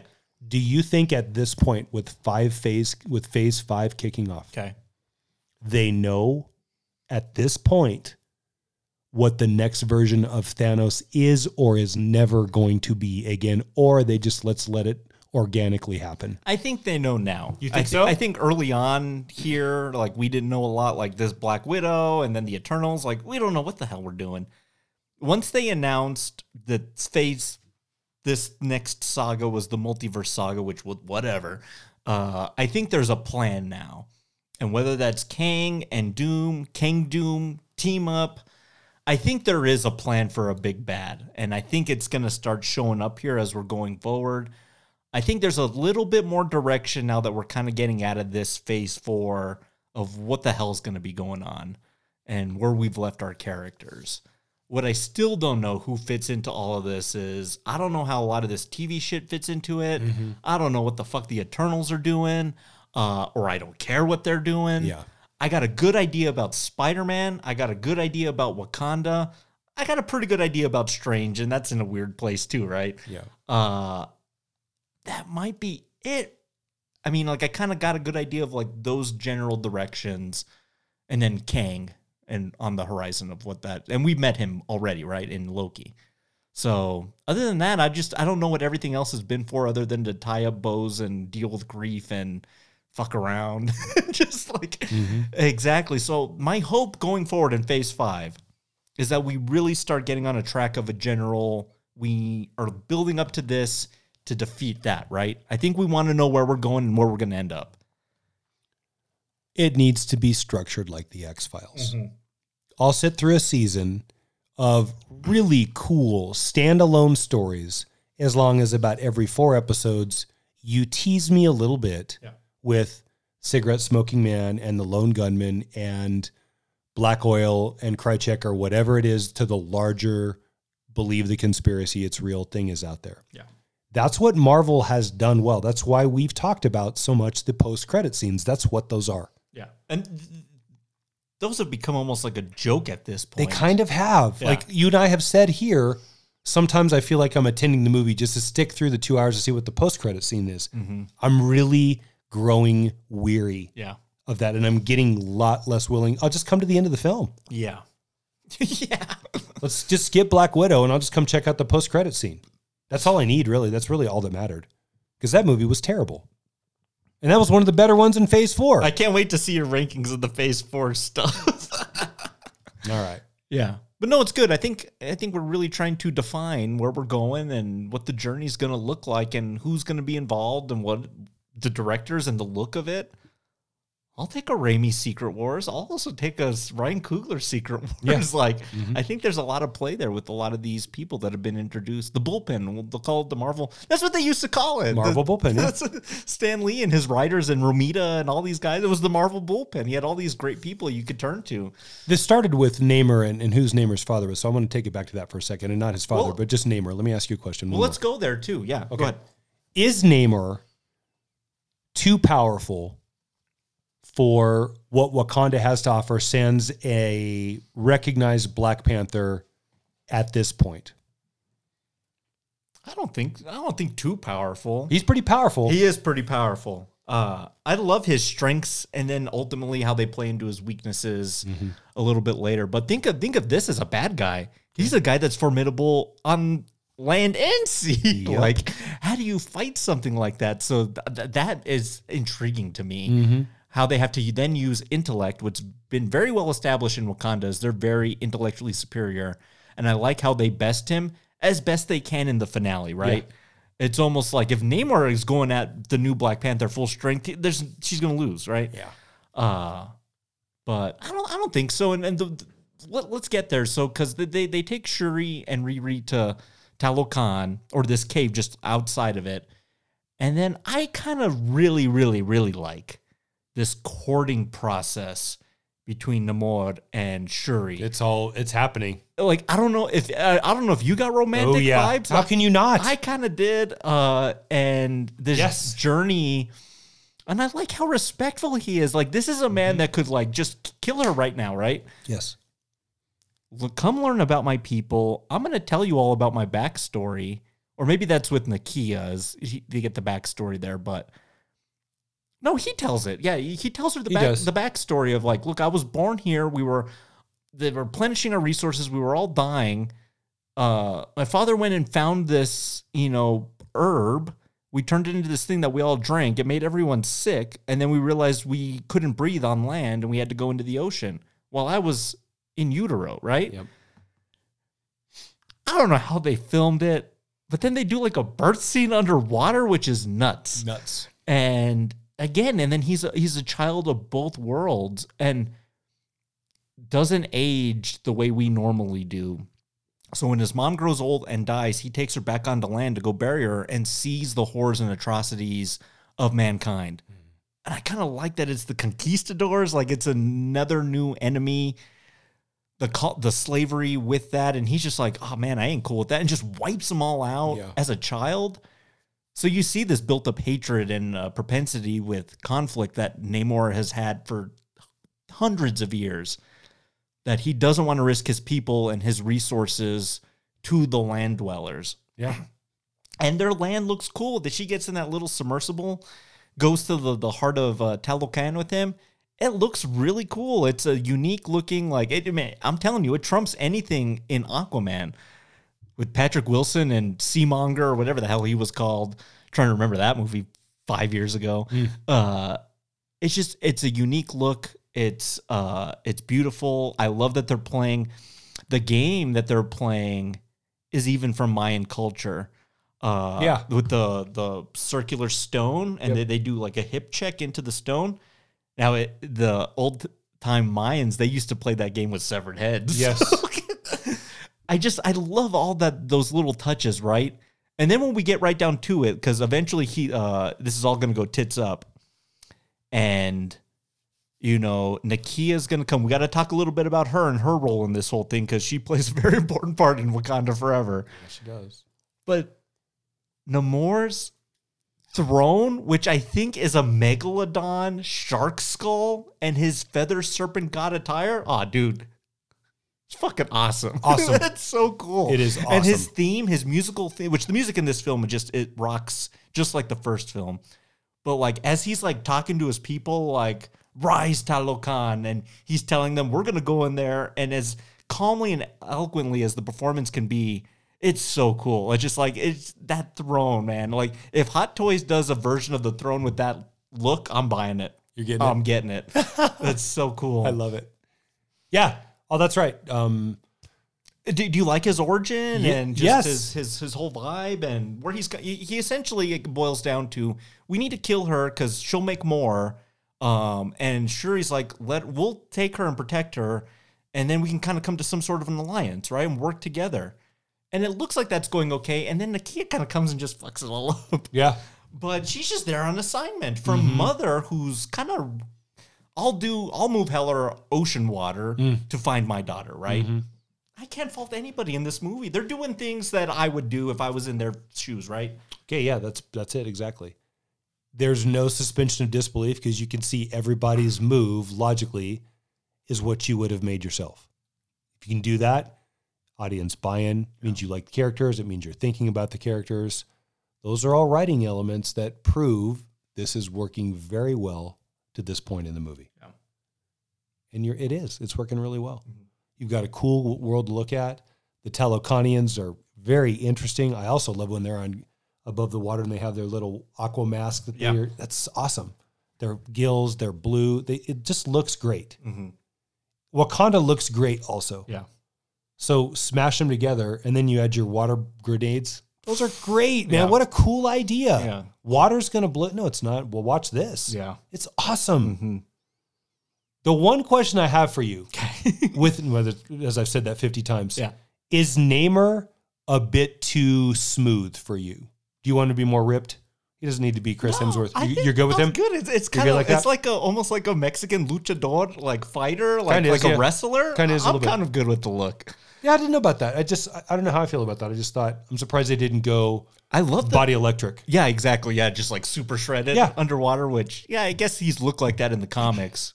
But he's also way more boring looking in the comics compared to this guy. I love this. It sucks in the comics. Let's go ahead and say it. He's terrible. I love this piercing he has between his nose. Yeah. It's almost like this like jade mineral. Like just like I can't praise that part enough. But yeah, Lupita Nyong'o, where's she been in? She was a big part in the last film. She didn't go to the funeral. She's living in Haiti, teaching kids, and Angela Bassett goes is like, look, I need a favor. You're the best Wakandan spy we've ever had. Go find my daughter where she's at. And she locates them and kind of does a bad thing and like kills one of them. And that's just kind of the signal of war, right? Mm-hmm. Well, I'm going to come through your people and I'm going to wreck them. So once everyone's reunited in Wakanda and Shuri's trying to tell her like Namor had some good, and he gives her a bracelet, right? Mm-hmm. That was given to his mom. And I love how that bracelet's going to tie into a little bit later. It's just almost like fate grants you this because of that, right? Namor's like, well, I'm going to come to you. And when he shows up in Wakanda with his people ready to do battle, oh my God, these poor people, they're not ready for an onslaught from the ocean the way they get it. They're blowing up the port. Namor comes in, he's taking all the aerial, because he can fly. The guy can fly. He's superior on land and in the ocean. He can do this where he recharges, right? Yep. It's a very formidable foe we're creating here. Yeah.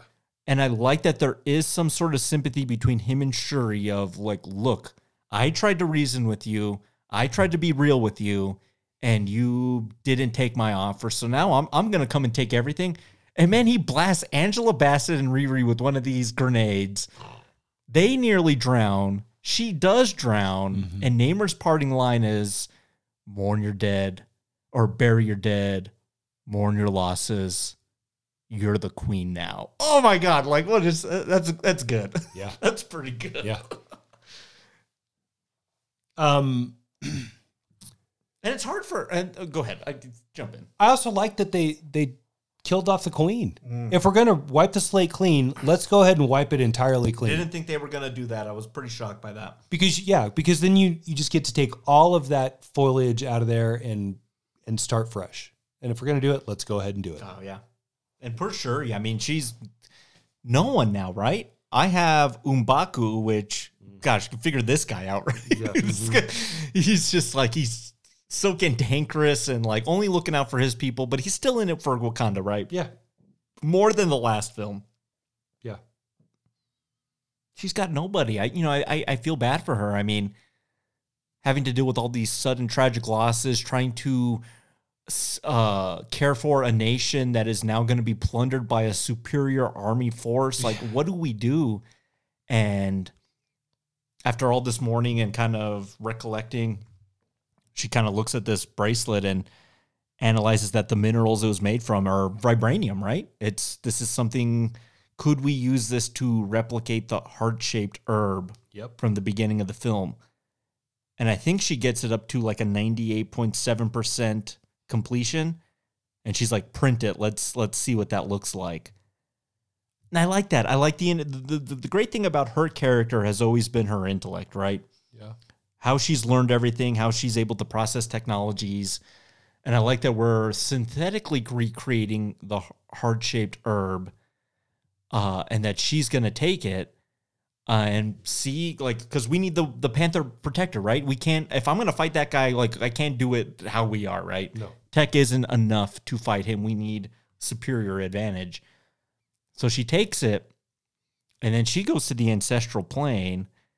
And I got to tell you, Matt, I was like, okay, this is what she's going to take it. She's going to go to the ancestral plane, and she's going to go see. T'Challa went and saw T'Chaka and was always like, Dad, this land's great. Or he went back a second time and was like, Dad, you fucked up. Yeah. Like, you should have brought Killmonger here. And I was convinced she's going to take that herb and go, and Angela Bassett and her are going to have a good heart-to-heart that's going to set her on her place. And I could not have been more wrong when Michael B. Jordan shows up as Killmonger and was like, why did you take the herb? And what they've established in Shuri, and I think really well done, is the guilt and anger of loss. Of course she would see him, right? Of course. And so he asked her, why did you take the herb? Is it to do the right thing, or is it to take care of business like I did? And it's to take care of business like he did. There's some anger there that could lead to taking someone's life. Mm-hmm. Did you like that? Did you like Yes. I mean, we were wondering if he was going to be in this film. Yeah. His little two parts were great. Mm-hmm. The voice of wisdom from beyond, but the darker side of wisdom, not the traditional take care of everybody and make sure you love them kind of. No, this is what I would exactly expect Killmonger to say. And what a good callback to. So this has happened a couple times now, right? So we've seen Killmonger. Yeah. We've also seen Mighty Thor. Yep. Hey, everybody, when you're dead in the Marvel Universe, you may not be dead. Yeah. Yeah, exactly. You might come back. You just might. But no, it's a great inclusion, and yeah, I've just totally just threw everything on its ear of expectation. So she comes back, she has the abilities, and is like, well, suit up. They've moved all of Wakanda up to the mountains in M'Baku's land, and we got to make a stand against Winston Duke's really good in this movie too as M'Baku, and just kind of like all the wise, sagely conversations he's having with Shuri about power and the throne and the people and how best to protect her and how best to watch out for each other. Now, we get to the finale here, and, we're going to meet Namor on his terms, and we got to take the fight to him and try and find a way to defeat him. I do got to tell you, Matt, I didn't really love this finale. No? I didn't. How come? I don't think I like the stuff on the boat. I love when they're both fighting on sea or on the shore. Mm-hmm. But it's getting pretty ridiculous. I mean, we got all the telecons, rising up the boat, and we got Ironheart flying around, and then Okoye and her, the second in command, they're flying around in this new Blue Beetle suit. Like that was pretty ridiculous. So all that shit, like I could just do away with, right? And it's a lot of cannon fodder and whatnot, and we got to have something going on there. I did appreciate that we weren't sky beaming and trying to blow up a city, right? It's a pretty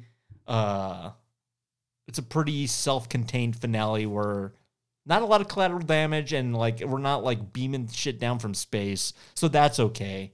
But once they're fighting on the shore, I did really like that. They have made a couple of hints in the film about what Namor's weakness is. Yeah. Which you're going to find out is drying him out. Mm-hmm. So I guess alcohol? Depriving oxygen. I have a drink of Jack Daniel's rye single barrel. So I think the fact that that's kind of where his final stand begins is literally on a desert is pretty smart. Yeah. Again, that's really the third environment we've seen, though, that's new to us. Because Wakanda looks like Wakanda, and Talokan looks like Talokan, and he's fighting literally in a desert. Yeah. The battles between all of the warring forces, I found to be pretty interesting because there is like the ascending frogman element, and there is on the deck of the ship. I do sort of feel like the Wakandans have the world, like the walls are closing in around them because I think they're just outnumbered. Yeah, literally, yeah. But they only need to hang on for a little while until Shuri's able to carry forth her plan in the desert with Namor. And you know, the first time I've ever seen that happen was not in this film. There's in Spider-Man and His Amazing Friends, like Iceman and Nice. Firestorm, Nice. where they do the same thing to Namor. Okay. They dry him out with alcohol. Like, I don't think they got it from there. I hope they didn't. But Yeah, Ryan Coogler watched that exact that's good. episode. Let's use that. Yeah. Yeah. No. But yeah, it works. I don't know. Well, it looks Seemed like that you didn't. I mean, I see where your qualms lie with that. it's just a lot of flying around It and is. that kind of bullshit. But like It is. when they're fighting fisticuffs on the beach, I'm very much engaged in that. Sure. And it looks like Namor's just gonna like do her in, and it's like almost a Namor at like 40%, right? Yeah. Maybe 35, He had his 30. wing severed, right? He had a wing severed. He's already dried out. He's on land. He needs to get in that ocean to get a refresh. And he's still giving her hell. And like when she gets speared against that rock, I'm like, oh, that's it. Curtains. That's an interesting ending there. And then he literally limps his way back to the ocean, and she finds it within herself to get out of that spear. Oof. And then like is about to give it to him too. And I got to tell you again, if it's a Feige decision or a Coogler decision, whoever in the development team had the restraint to not kill this character. Yes. To them. Is getting some big praise from me, because normally they probably would, right? what a waste, yes. And exactly, a waste. Oh, we could just use that character again. I mean, it's like Ultron. Like, why did we dispose of Ultron so matter-of-factly, right? That's a big villain in the Avengers Marvel universe. And the Weekend of Ultron, right? Yep. But here they don't, and it's almost like they agree on equal terms of when they're on the ship there. It's like, hey, our fight's over. Let's go back to the sea. And then the final shot with Namor and the second in command, the girl. Atuma? I don't remember. I think that was the guy's name. You're right, it is. Yeah. She says, for years, I've always wanted to fight alongside you, and I never thought it would kind of end up like that. And he was like, don't think of it that way. Now they're indebted to us. So if they ever come into conflict, who are they going to turn to? Us. They're going to turn to us. Yep. So he kind of saw it as a power play, right? Smartly. But, man, that ain't the last we're going to see of that guy. And I'm very thankful for that, because it's almost like we've changed his heart a little bit where he can be on the good side. Yeah. Uh-huh. And, Matt, I know you, and you want to see this as much as you want to see Fantastic Four.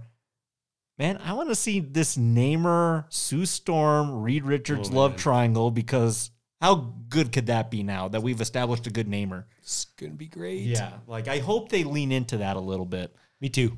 He should be in the Fantastic Four movie. I mean, like, why beat around the bush? I mean, he should be in it. How could he not be? Yeah. So we wrap things up. Riri gets her car fixed up, goes back to school. She can't take her super special suit, thankfully. We break Everett Ross because he's been arrested by Von Trapp, his ex-wife, for treason. They bust him out. However that's going to play into Thunderbolts or whatever, we don't know. But then we get this final moment with Shuri going to Haiti to Nakia's place. And it's this final, let's wrap things up. I'm going to finally burn my funeral garments, and we can now Move on. kiss it, bless it, and we're done with it, right? Yeah. And it's a really powerful moment. I mean, she's the last member of this clan, right? This blood of, it's just her. Yep. She burns it and she can finally move on, and it's emotional for her. And then we cut to black, and I was like, if that's the end of the movie, I think that's a pretty good ending for her, for what they've set up with her character. If she's going to go on as the new Black Panther, or they're going to be a team of Black Panthers, or whatever that's going to look like going forward, I'm pretty okay with that. And then we come back to our in-credit scene. And Matt, this was something I had been hypothesizing for a long time. And I don't know what it means going forward. And Young Avengers be damned. I really kind of like what they did here with this. So, Yeah. do you want to set it up? With the introduction to your aunt. Yeah, so Shuri heads back to meet with Nakia, and I think not only share the last little bit of mourning, but I think try to kind of, I sort of feel like she's trying to coax Nakia back to Wakanda. Sure, yeah. Which would make sense. But as Nakia comes back, she's got a little boy in tow. And as a teacher, it's easy to dismiss it like, oh, that's one of her students. And then you kind of start getting into it. And he starts telling her what his name is. And they start having this, I forget what his name was before he gives her his name. Let me look it up. They have a nice moment, and you're starting to see like, okay, Shuri's matured. She's already put the Black Panther suit on, and she's growing into the claws. Toussaint. Which is a really beautiful name. Mm-hmm. And then he says, it's not my real name. My Wakanda name is T'Challa. T'Challa. And then you get like, oh, Nakia was pregnant.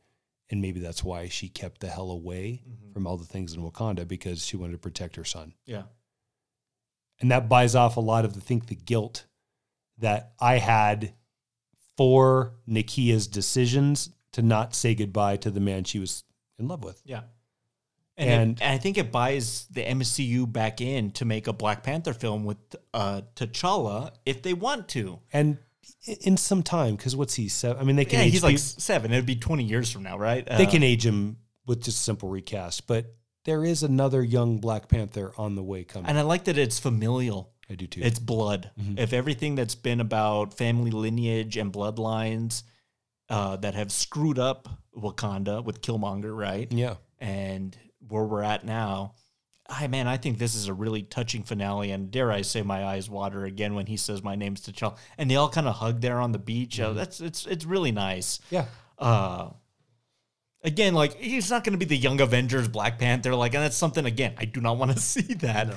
But if you're trying to, again, tie the bow on this ribbon of send-off and remembrance to Chadwick Boseman, I think this is a really nice send-off. It's not disrespectful. I think it's a really good way to pay tribute. Agreed. And then that's it. No final end credits, and I kind of like that. I did this. You just let this one ferment, right? He's over, go home. And you just kind of think about it a little bit. We don't need to set up the next thing on top of emotion, right? I mean, we'll get there when we get there. Just let goodbye to T'Challa be goodbye to T'Challa. Exactly. Yeah, I'm okay with that. Movie's over. I thought that was a really good way to wrap up the film. Me too. A little over long. Was this 241? I could have done with 20 minutes less. Yeah. 25 minutes less. And they could have cut that. There was exactly. There was some space in there to do that, but the movie's making bank right now. It's going to coast its way through the winter. I mean, this is still going to be a successful film for them, but I'm really curious if the script will ever get leaked that Coogler did pre-Boseman death.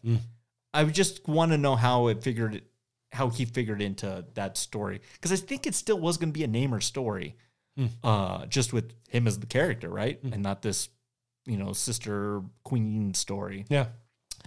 But yeah, that's the end of Phase 4. What's your favorite tasting note of Black Panther: Wakanda Forever? It might be that first battle with the Takolanians versus Okoye on that pier or bridge, they really dish it out. They're terrific fighters. And Okoye, armed with that spear, is a pretty formidable foe either.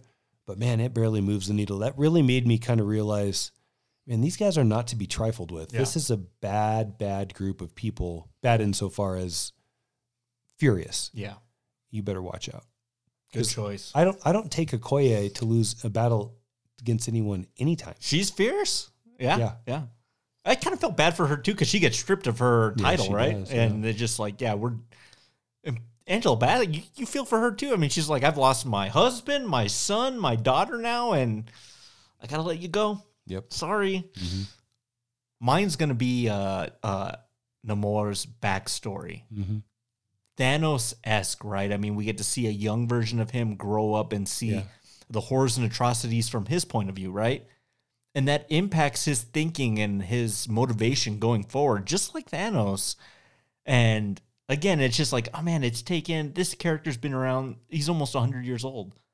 And they found a cool, new, unique way to do him and a very cool backstory. Mm-hmm. Him being birthed underwater, like it was so awesome. That is awesome. That's going to be my scene. Good choice. What's the...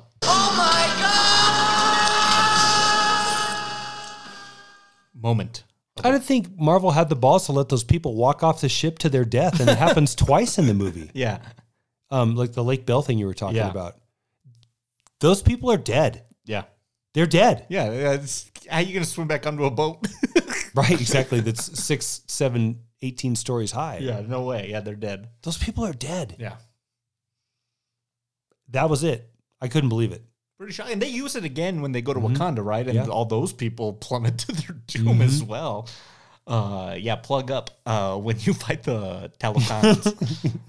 Mine, I think I'm going to go with Queen Ramonda's death. I didn't think they would go that way with this entry. I mean, we've already had death to open the film, death in the middle of the film. I didn't think they'd go there. I think they'd keep some of these people around, but to them, I mean, no one's safe. Wakanda looks a lot different now than it did the beginning of the film. Like what you said there, no one's safe. I mean, that's a good thing. I mean, we've often criticized, man, they're keeping too many people in these movies. You can't kill Iron Man in the second film that's called Iron Man. Yeah. Yeah, no. Exactly. Who's the master distiller on Wakanda Forever? Ooh. You're probably going to go with Coogler, and I'm not going to disagree with you, but I'm going to give it to Winston Duke. I think his role as M'Baku did something more than just make me appreciate him, but I think what happened is with the absence of a Black Panther and thus the absence of a formidable male presence in Wakanda, that I think needs one. Not like Wakanda in the pages of the script in Wakanda canon needs a male leader. Doesn't maybe have to be the primary throne holder, but he steps up at a time and I think provides some pretty sage wisdom and advice. Yeah, when he's been in the last film, he was just like, God, he was so Angry, wild card, could care less. Mm-hmm. Yeah, he's really kind of come around a lot. And I think he delivers it really well. I think Winston Duke gives a really solid performance as M'Baku in this. So that's who I'm going to give it to. I would give it to Coogler, but Tenoch Huerta Mejia in his first film does a good job. I want more. I want more of this character. I got to see where this is going because you really impressed me with your portrayal and execution on Namor in the MCU. Like it could have just been Aquaman 2.0 and it is definitely not. That's well said. Yeah. Thank God for that. Thank God for that. Yeah. How are you going to rate and grade Wakanda Forever? Our rating system based on liquor. We have Rocket, Well, Call, Single Barrel, Jack Daniels, and Top Shelf. Where are you going for this one? Call Plus. I really, really liked it. It's the best it's the best film in this phase for me. It was a little bit long. More than Spider-Man? Oh no, never mind. Sorry, take that back. Okay. Second. We're gonna get to that in just a minute. Yeah, aren't just we? a second, yeah. It was a little bit long for me. Yeah. And there were a few moments where I really did catch myself saying, God, I kind of wish that the Black Panther was here in suit, ready to go. And I understand there's a process to get back to that. Yeah. That's about the only qualms I can say that made it not quite be Single Barrel or Top Shelf, but it truly is an excellent piece of film. It did what I needed to do, and that's finish saying goodbye to Boseman. And that's give me a reason to give a damn about whoever's going to be the next Black Panther. Yeah. And give me a good bad guy that I'm glad they didn't waste. He's still around. Yeah. So good for that. I think I'm going to go Single Barrel minus. Okay. I think this had to have been a lofty effort for Coogler and Feige, and it was like, how do we make a film now that we've lost our lead actor to a real life tragedy, right? Yeah. What do we do? Like, execution wise, how do we move on from that? How do we pay respects to that? And how do we still tell a cohesive story that sets up what we still want to do? Mm-hmm. I thought they did a really good job. I mean, from a heart and an emotion standpoint, I think this film has been better than a lot of the other MCU offerings. Great villain, great action. Again, yeah, I'm with you. A little too long. We got to get these movies under 215, 220. And now I'm okay. 240, man, you're killing me here. Yeah. But the music's good. Wakanda still looks great. The acting's great. Yeah, you got some stuff in there like Young Avengers you're trying to shove at me. Whatever. I'll watch it when it comes out, I guess. But other than that, I think this is a very enjoyable movie. I mean, for all the disappointments of Phase 4, the She-Hulks and Winter Soldiers and this and that and the Eternals and that, I was not disappointed with this film. It felt exactly what it needed to be. And if that's the Capital 4, I mean, yeah, it's unique. I enjoyed it. I could watch this one again, and not as good as the first one. I mean, truly, we gave that top shelf a couple of weeks ago, right? Yeah. Yeah, I can't quite go that high, but this was still good. I think the MCU needed this, right? They kind of needed a little win after so much mediocrity. It sounds like a tease in the industry, what you just said up there. Let's wrap up with a nightcap.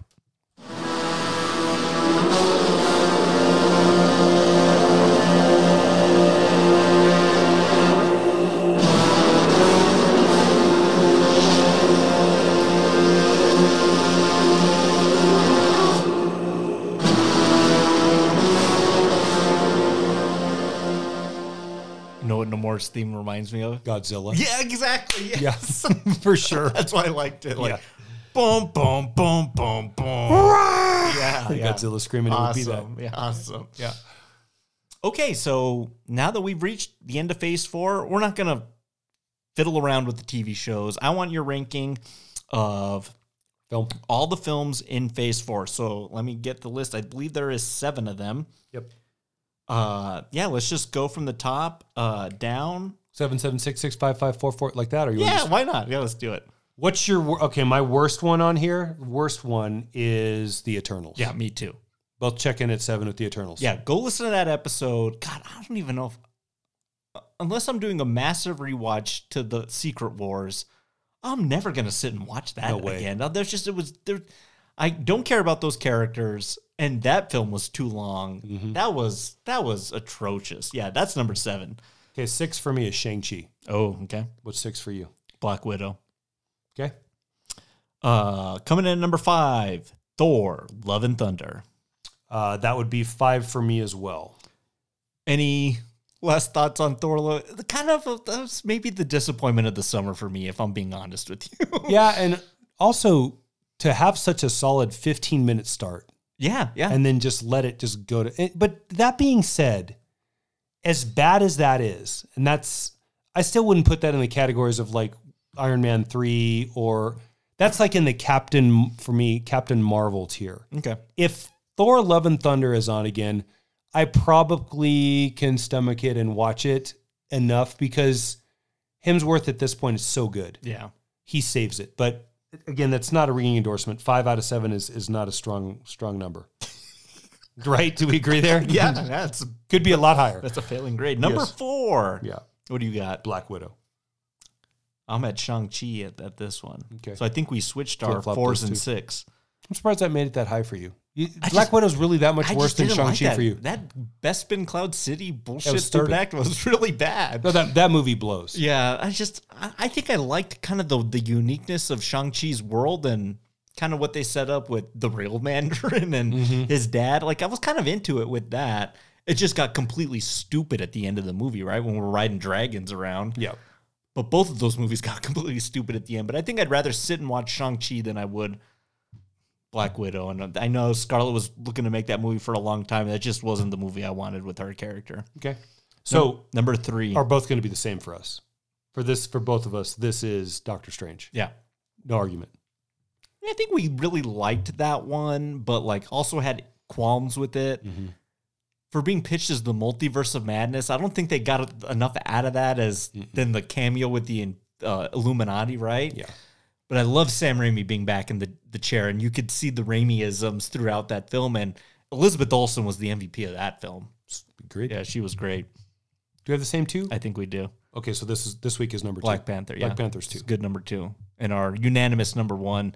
And arguably, I'll say this as well, in the top shelf of entire MCU films, thank God they had this in there, Spider-Man No Way Home. Yeah, Yeah. number 1 with a bullet. Maybe when we get through Phase 5, a couple years from now, it might be fun to reseed Re-rank. and like play the NCAA tournament game like we did with the other ones. Okay.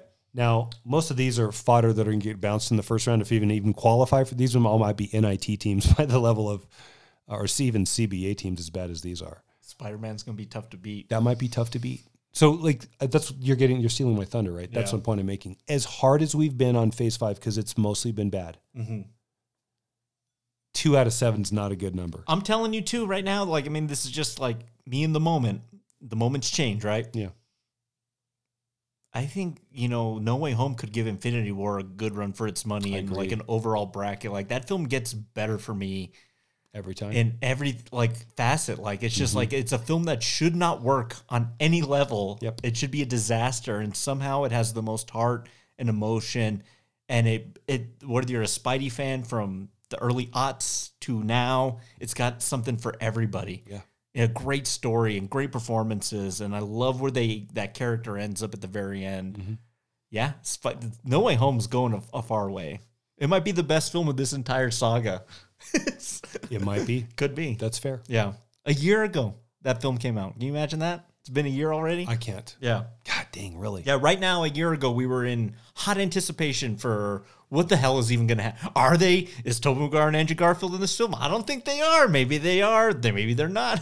It's just, And they sure were. And they sure were. And yeah, it's been about a year since that film came out. I can't believe it. Cool. But that's the end, putting the lid on this cask. Cheers. Cheers. To Chadwick Boseman. Chadwick Boseman. To all these MCU films. It's been good to talk about some good MCU films compared to shit. Yeah.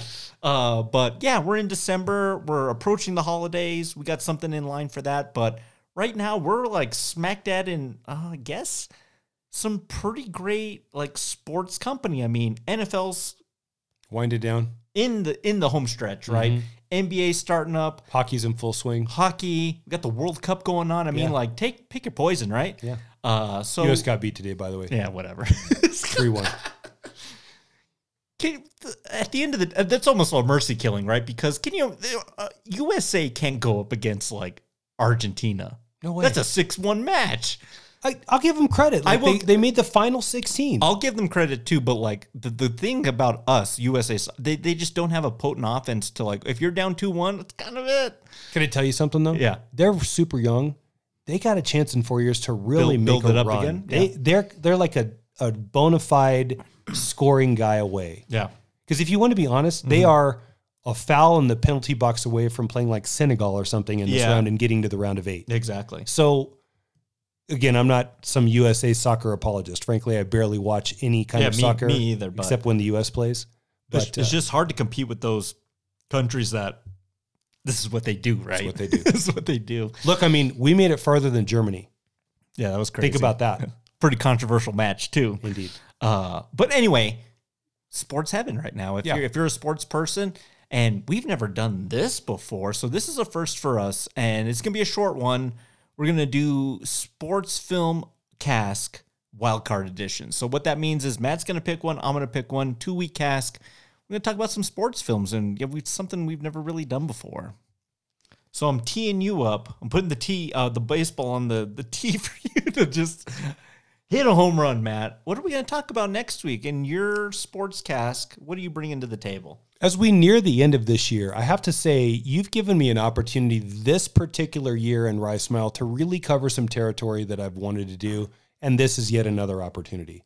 Now, as far as the stretching of the big three, basketball, football, baseball go, this is a little bit more on the hobby side, but I'm going to call this a sports film, And we're going to get to do one of my all-time top 5s next week, Mr. Paul Newman in The Hustler. And I cannot wait to do it. This will be good. Oh my God, there are so many loaded moments we have to talk about. Talk about a hard, rough film. Yeah. You know what I might do? I'm going to watch The Hustler, of course, so we Yeah. can talk about it. But I might also try to burn Color of Money as well. You should. It's awesome. We could just kind of talk a little bit about that back and forth. But yeah, exactly. Yeah, one of your seminal go-to all-time top shelf films. I can't wait to talk about it, you, and just see your perspective on it compared to mine. Yeah. And we've never done a Newman film on this podcast, so shame on us. How do you have 4 years of a podcast and never cover Cool Hand Luke? Or talk about Paul Newman at all. So Or Citizen Kane. We're a couple of losers. I know, right? We're too busy doing Halloween 30 Season of the Witch. Anyway. Exactly. I love those movies. But, I do. No, yeah. This will be good. This is kind of very intentionally set up for you. And then, yeah, don't worry about the big three. I got us covered next week. Sweet. And it'll be really well done. Yeah, guys. Hustler next week. We're going to be in rare form because there's so much to discuss. We're going to get to talk about Piper Laurie. Yeah. We're going to talk about my favorite scene in all of film cinema ever. All of film ever. Pretty hot takey, but it's up there. Okay. In this particular moment, it's my favorite ever. Okay. We'll see if it lasts till next week, but it's still going to be good. Excellent. Cheers. To you. To you. Happy December, everybody. Happy December, everybody. Cheers to you, Matt. Cheers to you. to Chadwick Boseman. I got to get going. I'm going to go rewatch X-Men in preparation for X-Men 97. Man, I'm a kid at heart. I just love watching cartoons. Well, there's plenty of mistletoe between Wolverine, Jean Grey, and Cyclops in that, so that'll fit your holiday needs too. I'll lament over the picture like he does. So sad. Poor Logan. Yeah. We'll see you all next week, everybody. Have a good week, everybody. We'll see you in the dark. Thank you for listening to Rye Smile Films. Be sure to subscribe to us on Apple Podcasts, Spotify, Podbean, Stitcher, TuneIn, or wherever you listen to podcasts. And be sure to leave us a rating and a review while you're there. It really helps out the show. And for Rye Smile Films merchandise, go to tpublic.com.